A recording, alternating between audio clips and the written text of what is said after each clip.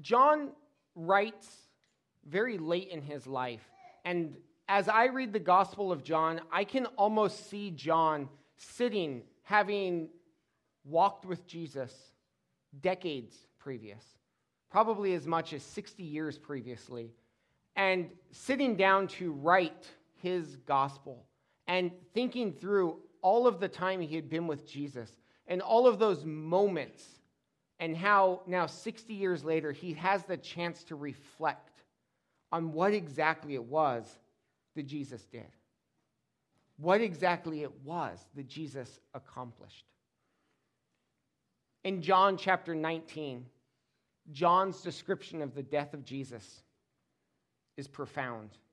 John writes, starting in verse 28, "Later, knowing that everything had now been finished, so that Scripture would be fulfilled, Jesus said, 'I am thirsty.' A jar of wine vinegar was there, so they soaked a sponge in it, put the sponge on a stalk of the hyssop plant, and lifted it to Jesus' lips. When he had received the drink, Jesus said, 'It is finished.' With that, he bowed his head and gave up his spirit." It is finished. The words that Jesus said, his last words before his death. That phrase, "it is finished," we use phrases all the time that are sort of like final phrases. Mission accomplished. Or I was thinking earlier this week about Neil Armstrong's words when he stepped out of the lunar module. It'd be easier for us to get it right if it had been a little bit shorter. But Neil Armstrong, stepping out of the lunar module, says, for the past 8 years, he didn't say these words, for the past 8 years, we've been building up to this moment. So what does he say? He says, one small step for a man, one giant leap for mankind. That was his version of "it is finished." We did it. Mission accomplished.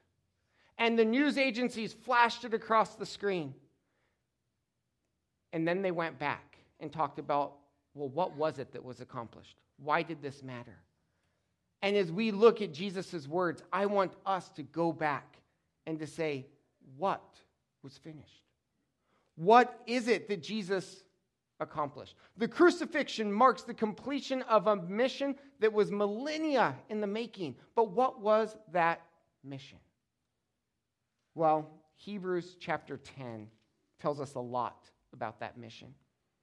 Pastor David commented on the brutality of the crucifixion and the sorrow present in a young child having to learn about that brutality.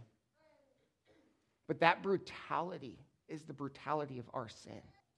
The crucifixion is the picture of the gruesomeness of our sin. It's the payment for our sin because our sin is brutal.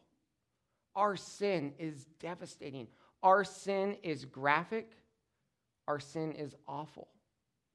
In Hebrews chapter 10, the writer, starting in verse 11, says, day after day, every priest stands and performs his religious duties.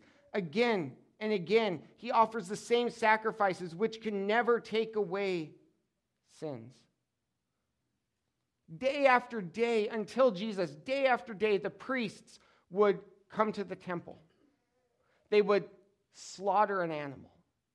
And if you've ever hunted and had to clean an animal, it's brutal. Day after day, those priests had to picture death over and over and over again, a constant reminder that the wages of sin is death. Day after day, time after time.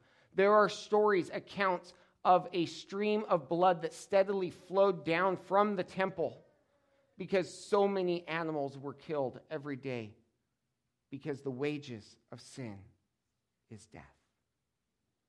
But the writer of Hebrews goes on. But when this priest, talking about Jesus, when this priest had offered for all time one sacrifice for sins, he sat down at the right hand of God. It is finished. Day after day, the priests had offered sacrifices, but when Jesus offered himself as the atoning sacrifice, He sat down at the right hand of God. You sit when the work is done. And the work was finally done. Neil Armstrong said 11 words. Jesus in Greek said one. Tetelestai. It is finished. But there's even more. Yes, the punishment for sins was paid. The penalty for sins was paid. But the writer of Hebrews continues in verses 13 and 14. He says, and since that time he waits for his enemies to be made his footstool. For by one sacrifice he has made perfect forever those who are being made holy. After finishing the work on the cross, after paying the price of sin, after defeating sin, Jesus sat and waited. At the end of the American Revolution, when was it over? That was the question on everybody's mind. You see, America was recognized as a country in 1782 by even the British. But the war didn't end until 1783, or at least that's when the fighting ended. It took a year to get the fighting to actually stop. Jesus finished the war on sin. But the battle's war with sin. Because while the enemy, sin, is defeated, he doesn't know it yet. And so the battle continues. The crucifixion definitively marks the point where victory has been assured. But we today wait in the already, not yet. We already know we have victory. We still have to realize that fully. And that's what the writer of Hebrews says in verse 14. For by one sacrifice he has made perfect forever those who are being made holy. In any other context, that doesn't make any sense. He's completed what's already being worked on. With God, it makes sense. He has marked those who've accepted Jesus as their Savior as perfect. The moment you accept Jesus' death on the cross as payment for your sins, you move positionally from imperfect sinner to possessor of Christ's righteousness, perfect before God. But we continue to wage our battle against sin in our lives as we are being made holy, being made like Christ.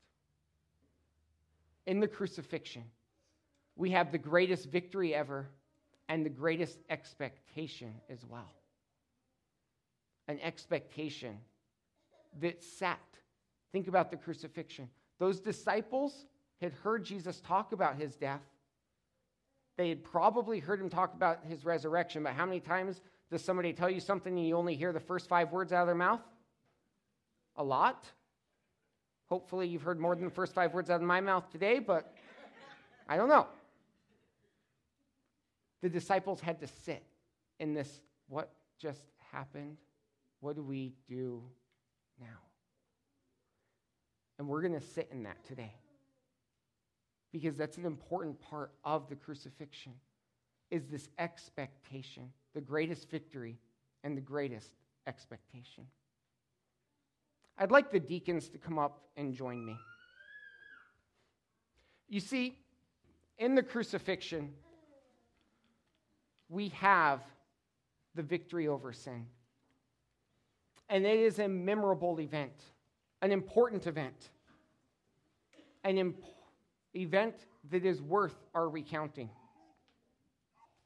A lot of people wear cross necklaces. I have nothing against a cross necklace. It's a good reminder of the cross. But the Bible gives us God's reminder. And we're going to celebrate that today. We're going to celebrate the Lord's Supper. We're going to take time to remember what Jesus did for us on the cross. This is the Lord's Supper. It's not the church's supper. If you have accepted Jesus as your personal Savior and you are walking in fellowship with Him, we invite you to join us today as we celebrate. So how we're going to do this, I'd like you to take some time and reflect on the cross. Confess sin that needs confessed. Our deacons are going to hand out the elements. Don't take them yet. You're welcome to work on opening them because it can be a little tricky. We're going to sing a song. And as we do so, take time to reflect on the cross, on the statement, it is finished. The victory has been won.